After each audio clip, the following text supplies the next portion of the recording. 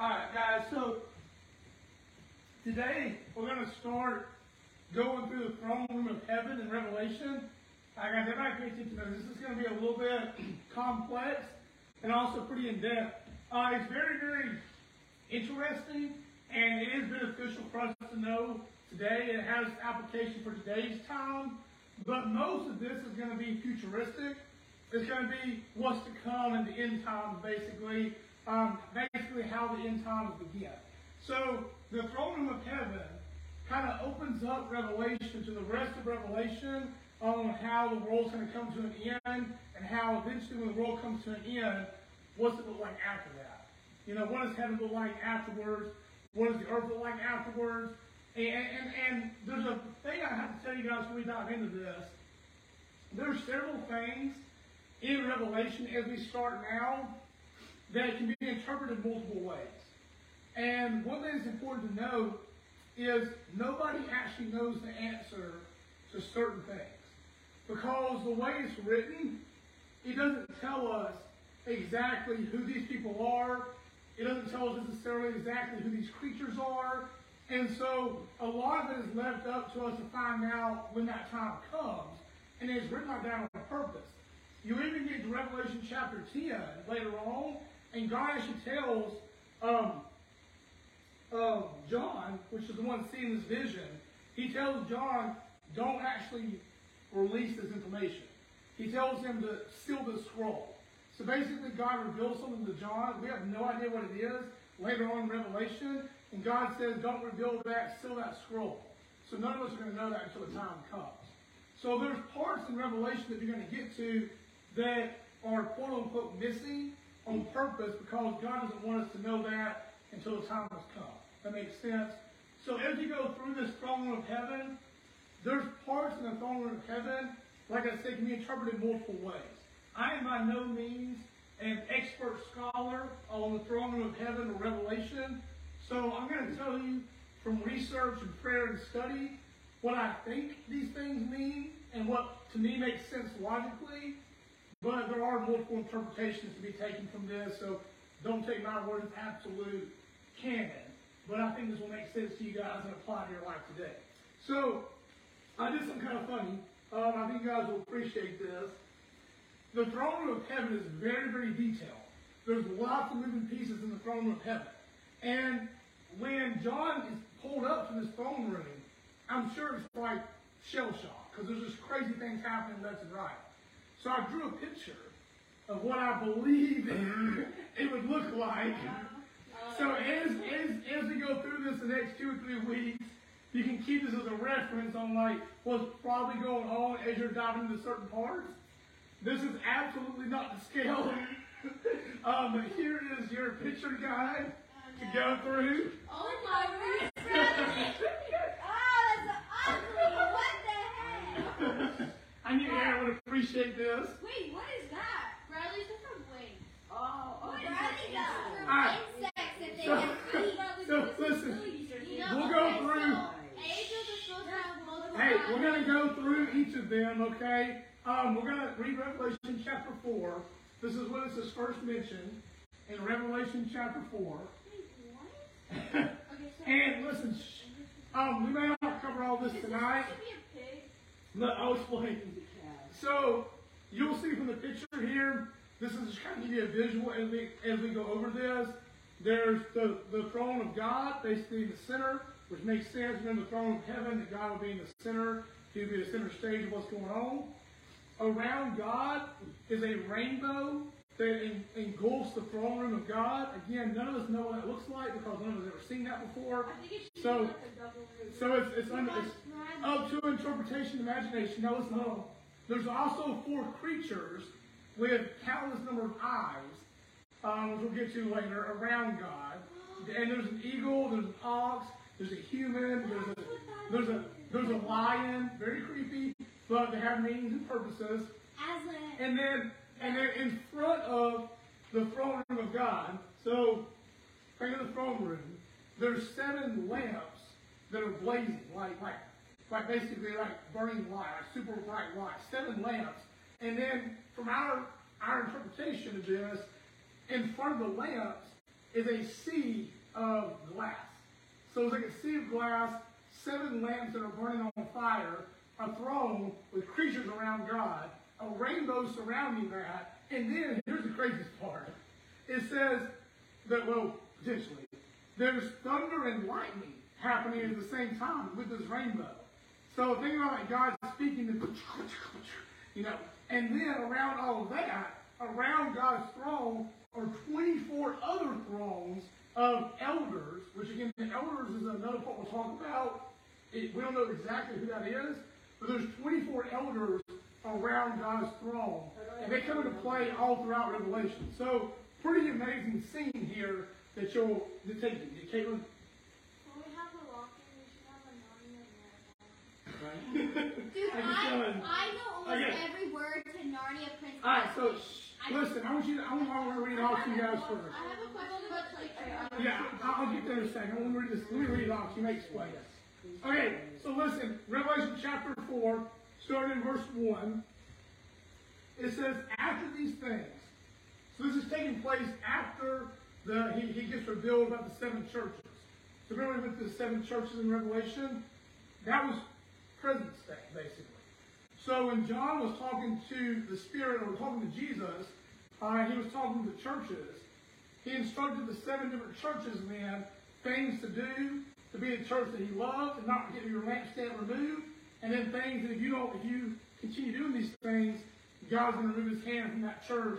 And these are things that God hates about how the church is coming in today's time. So that was kind of present state. John is seeing the present state of the world. Now, John is taken into futuristic state. So I want you guys again to think about that. As you go through the rest of Revelation, pretty much the rest of Revelation is futuristic state. So we're now talking about to come, at least to John's time. Alright, so it says here, after these things, I looked, and behold, a door standing open in heaven. And the first voice which I heard was like a trumpet speaking with me, saying, come up here, and I will show you things which must take place after this. Immediately, I was in the Spirit, and behold, the throne set in heaven, and one sat on the throne. Now, one is italicized and capitalized there in Revelation. Basically, it means God. Or it does mean God. And then it says, and he who sat there was like a jasper and a sardius stone in appearance. And there was a rainbow around the throne, in appearance like an emerald. Around the throne were 24 thrones, and on the thrones I saw 24 elders sitting, clothed in... I'll explain like who they potentially could be. There's some interpretation that can be left up to. I saw 24 elders sitting clothed in white robes, and they had crowns of gold on their heads. And from the throne proceeded lightnings, thunderings, and voices. 7 lamps of fire were burning before the throne. So what do you guys think about that? Like a really bright lamp, but it's burning with fire. I mean, that's crazy if you think about that. And then it says, these are considered the 7 spirits of God. We'll go through that a little later. Now, last part here, verse 6. Before the throne, there was a sea of glass like crystal. And in the midst of the throne and around the throne, and here's where it gets real crazy, okay? Listen closely. Were 4 living creatures full of eyes in front and in back. And there's no number of eyes. We have no idea how many eyes. Does it bring with Full of eyes. Now listen. The first living creature was like a lion. The second living creature like a calf, or some people say ox, or oxen, kind of depends on your interpretation. The third living creature had a face like a man, and the fourth living creature was like a flying eagle. The 4 living creatures, each having 6 wings, were all full of eyes around and within. So they also had eyes within themselves as well. And the living creatures do not rest day or night. And without resting, as they're awake, they chant basically the entire time. Holy, holy, holy, Lord God Almighty, who was and is to come. Now, if you think about those words, if you think about that word, those words, what is that? It's a worship song. We sing that in church. But in this context, think about that. Like, we say, oh, it's a pretty worship song. But what that's referenced in the Bible is living creatures with eyes front and back in them singing this day and night. Eyes inside of them. Do not eat? Hey, any Probably chance that... Well, you wouldn't have to eat that, you know. Or they like, I know angels have eyes and then they just have wings. These are a little bit different. Yeah, they're like. The angels are kind of, I guess the angels are kind of like this too. They have many Okay, eyes and now they hold on. have wings. Hold on, let me explain. Wait. Any chance that some of those things escape when Satan decides that, Well, they're representations, basically, the creatures are, and they make sense later on, but we're going to dive into it. We'll have a whole lesson about the creatures, okay, Sarah? Okay, so the lion is Aslan. The human, because there's a Greek mythology character who, no joke, It's has not eyes. Greek mythology. No, there's a Okay. Greek mythology person who has eyes all over his body. Okay, we'll get, I know, it's not Greek mythology, though. You'll see the differences. All right, now listen.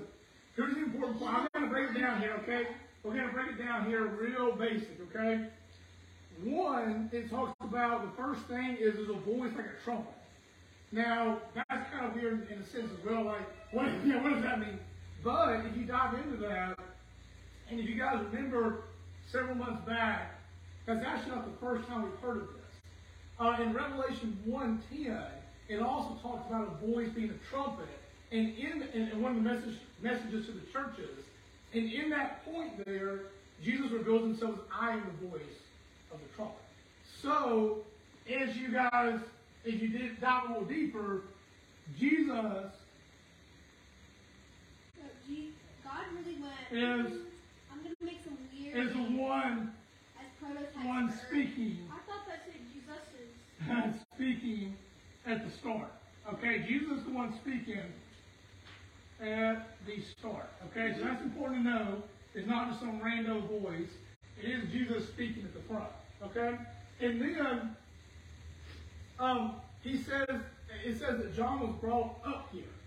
Now, we're not going to go into all this today because again, it can be very, very different interpretations.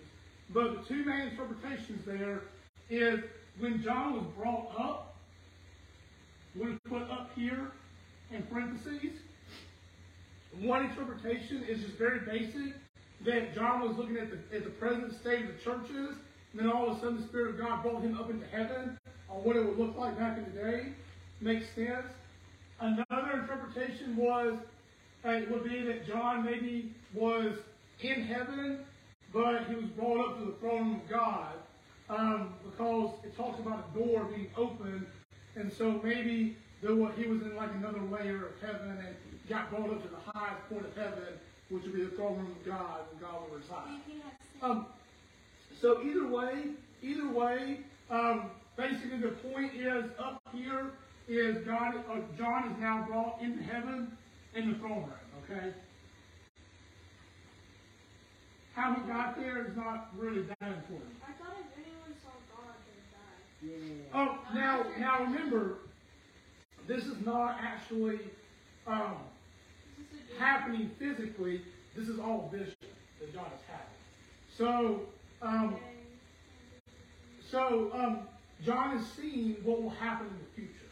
He's not actually living it. Does that make sense? So it's like one of those visions that it feels realistic and it feels like you actually did it. And like there's some visions that you can almost like feel things physically. You feel like you're really there. But in a sense, John is still having this vision. So it's not necessarily that he is truly living through this. Does that make sense? Because all of this again is futuristic. Is yet to come. So he's kind of like a fly on the wall. Does that make sense? He's kind of seeing what's to come, but he's not really living it per se. Okay, so now we're going to the 24 elders. This is probably one of the most debatable things in all of Revelation. And you're going to see this all throughout the rest of Revelation. These elders are mentioned. They have a very important role in the end times and in the throne of heaven. The problem is, we don't know who they are. Because Revelation doesn't say who they are. It doesn't say like, hey, the 24 elders are so-and-so. It never says that throughout Revelation. However, When I become an elder, like, is that not knowing who the elders are really doesn't matter as far as the meaning of Revelation, because you don't need to know who they are to understand Revelation and why God's doing this. So that's probably why it's left out, because it's not necessarily an important point. And God probably also knew that if He told us, people would debate about it for years and centuries. Like, well, they shouldn't mean elder, they should mean elder, you know what I'm saying? So there's probably some reason it's left out of the Bible. However, if you want to speculate on who the elders are, here's a few logical explanations. One could be 12 of them could be leaders of the tribes of Israel, and the other 12, like Victoria said, could be the disciples. And Abraham be one of the leaders? So they're not leaders of the tribes of Israel and the 12 disciples. This is Old Testament leaders. This is New Testament leaders. And so in a sense, it's like you're merging the whole Bible together in the end times, and everybody's coming together as kind of 24 key figures throughout the Bible. We're all sitting around the throne room at this time. Makes sense. That would be logical. So that's possible. Another one is this, okay? Another possibility is that these are special church leaders. Now here's why people will say this. If you go through the Bible, like in 1 and 2 Timothy, it kind of goes through basic qualifications of being elder or overseer. Back then, elders in the Bible in the New Testament were pastors. And so when it said 24 elders in the New Testament, yes, it could mean this or something else, but it could just simply mean that they're talking about pastors. And what pastors are they? None of us will ever know that until we get to heaven. So it could be some special church leaders that maybe God really ordained that pastor for this season. Maybe somebody like Billy Graham or somebody. We don't know. Like I said, but that's another interpretation of that. And so these are two pretty logical. Really solid church leaders back in the day that did awesome things. Or the 12 tribes of Israel and the 12 disciples. I kind of like the first one, but again, we don't know. But to me, the 12 tribes and the disciples make sense because Old and New Testament come together in one. I don't think you're going to be one of those. Thank you. I'll probably not. But listen. Okay, now listen. Now hold on. We'll get to questions at the end. I want you guys to also think about this. They were also clothed in white with a crown of gold on their head. That's pretty awesome, actually. Clothed in white was very symbolic back in that time. And being clothed in white in church history back then, in the biblical history, basically meant that you were clothed in the righteousness of Christ. So that makes us believe that whoever these elders are were very, very faithful Christians. Okay? So, which would make sense either way you go here. If you're going with leaders in Israel, disciples, church leaders, whoever, they're very faithful believers in Christ. Okay? So, we're going to put that right here. Faithful believers. Or faithful followers. Maybe that one guy who went into heaven without dying. Yeah. And the one guy who Okay. wanted to just, not believe in Now God. listen, now another thing is when you die, you've probably heard this in church a lot. If you're a Christian follower of Christ, you say what? You receive the crown of life. So the crown of gold on their heads could just be that they are followers of Christ, they're in heaven, they have this crown of gold, and maybe that resembles the crown of life. Again, that's full speculation. Gold also back then was very valuable in a sign of royalty, and so it could simply mean that they were royalty, which also makes sense that they're a leader of the tribe of Israel or a famous priest or pastor. They would be considered royalty back then. Okay, so first kind of point I want you guys to think about here today is in your life today, if you're John and you get brought up to this and see all this craziness happening around you, one of the biggest things that would stick out, though, is the power of God. Because God is sitting there with 4 crazy-looking creatures beside him, all these elders around him that are worshiping him, the creatures are praising him. There's a rainbow over the ark, over the throne, and lightning and thunder is happening behind it. And now here's another thing about thunder, though. Thunder back then is not necessarily always the thunder we hear today. Sometimes in the Greek interpretation, thunder literally meant like a thundering voice. And so it could simply mean the thundering part. The thunder is happening because God is speaking. So when God is on the throne, he's speaking to the elders, and he's speaking to John, he's speaking to those in heaven. You hear a thundering like roar, because it's like a powerful, powerful voice that echoes like throughout heaven. And so that again, so if you go into heaven and see this, it would probably blow you away, like, oh, freak, like I'm little me and God is here. And so the reason I say that is because in our lives today, sometimes in our church we like to minimize God as like he's just this friendly person, just kind of hanging out, chilling, God's a BFF, you know. And God does want to be or Jesus wants to be a friend to you and wants to come alongside you and guide you, but he's also still God. And God is also still one that's going to judge eventually in the end. And when you realize that God is that powerful, and eventually one day we're all going to have to face him face to face in heaven, you know, you have to answer for your life you're living now. And it may not always be, well, it's okay, you know, it's fine that you went off and lived 30 years in sin, you know, it's okay. There will be judgment one day too. You know, God does forgive, but there's also still consequences for sin. There is a judgment day that's coming. And a lot of times, again, in the Greek culture, that thundering meant a thundering voice. Typically, a thundering voice was happening because judgment was being issued. And as you're going to see throughout Revelation, it's God's judgment basically on the world and how he's going to bring the world to an end. And then eventually those that follow him will be left with him in heaven for all eternity. And those that don't will be banished. But basically, you're going to get to Judgment Day. And so, it's kind of a good perspective to think about the power of the Lord and the importance of the actions we live today. If you're brought up there, how would that conversation go? If you had to face God face to face today and answer for your life, all of us, including myself, have made tons of mistakes. But could you say that you truly are a faithful follower in the grand scheme of things? Or could you say, no, I'm not really a follower of God, and what kind of judgment will be issued to me? So here's the next part here. And we'll probably close on this. The number 24. There's 24 elders. Again, people say this because of certain reasons. But why 24? Why not just have a few of the people? Because if you do the 12 tribes of Israel and the 12 disciples, not all the disciples are great people. Think about Judas. Okay?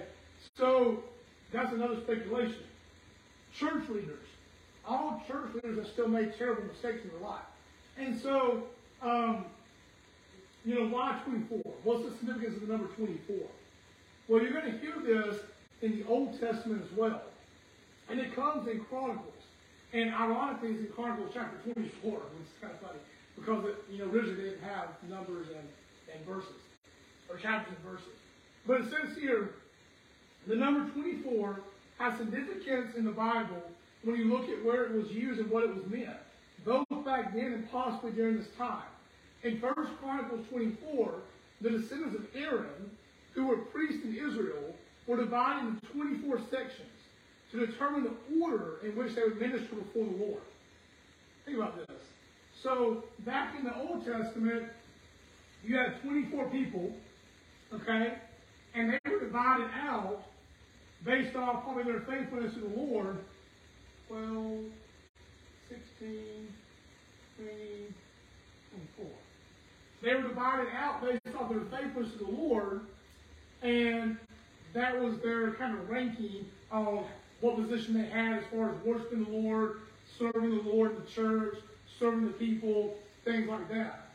So when you look at that number, and you look at the 24 elders, and again, all of this is playing around leading up to Judgment Day, and judging judging the world, basically, and judging all those in the world. When you think about your life today, if you are a Christian, just because you're a Christian and you know one day you're going to go to heaven, I want you guys to also think about if you were to go to heaven today, where would you fall in the ranking system? You know, if there's some kind of ranking system, and again, some of this we don't know, all right, again, it's a lot of speculation, but if there is a system where, you know, because it does say in the Bible, you will be rewarded based on your faithfulness on earth. You get gifts in heaven, treasures in heaven that are going to be eternal, way better than anything here on earth. Again, we don't know what those necessarily treasures are, but we know they're going to be better than those on earth. And so somebody has lived their whole life for God and done all they could to serve God, they're going to be storing up lots of treasures in heaven. Somebody that lived most of their life apart from God, and then at the end of their life gave their life to God, probably didn't store up a lot of treasures. So although, yes, you'll still be in heaven, which is the best place you could ever be at for all eternity, your role may look different. You know, your position may be different. You know, what you do, how you worship the Lord, how you serve Him may look different. And so the reason I put that is because how you in a second. Okay, so how you live today matters for all eternity. So I want you guys to think about this as we go through Revelation. Two important points here. You know, if you were to get judged, would you be in heaven? Would you be a true follower of Christ? And if so, how you live today matters. You know, what position would God give you in heaven? How would you be ranked if that's the case? And we're going to close here, Aaron. Last point, we're going to talk next week about the creatures with the crazy eyes, okay? The last point here is this.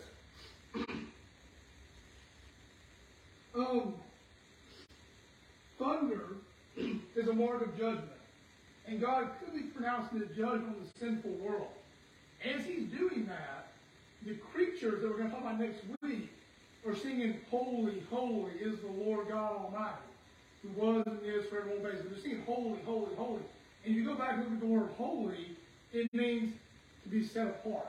It means, you know, God is apart from all this sinful world. You know, Jesus and God and the Holy Spirit, the Trinity there, they're the only ones that have never sinned. And so as a reminder, is God pronouncing judgment? Because think about this, if somebody tells you you're wrong on something, you're naturally going to say, well, you're wrong too. You know, that's it. You know, if somebody says, well, Bradley, you did this wrong. Naturally, you're probably going to get upset and be like, well, you did this wrong. So you have nowhere to talk to me, you know. But as God's pronouncing judgment on the world, these creatures are reminding us that God is holy. God has never sinned. He's the only one that is set apart. And as God is pronouncing judgment on us, He's right to do that because He has never sinned. And so there's nothing to point back and blame God and say, well, God, you messed up here, you messed up here, you messed up here, because He never did. So it's kind of a cool thing to think about as this judgment is being pronounced, as things are happening. You're going to see that phrase, holy, holy, holy, all throughout Revelation, reminding people as this is happening, God is holy, He's righteous to do this, He has the power and authority to do so. So let me pray, and next week we're going to talk about the people, and we'll get to questions. Lord, thank you so much for showing us just your word in the throne room of heaven, all the things that's going to be for us today, especially in the future. So God, I ask that my words be yours and not my own. Teach us, God, your truth in this. Teach us what to learn and to apply in our lives today, and to learn and apply for the future. Thank you for being holy and set apart and loving and forgiving us. And God, knowing that no matter how far we stray from you, we turn back to you, you still forgive us and love us with open arms and bring us into your throne room in heaven eventually one day. And then we pray. Amen. Let me pause and look at the questions. Yeah, Aaron?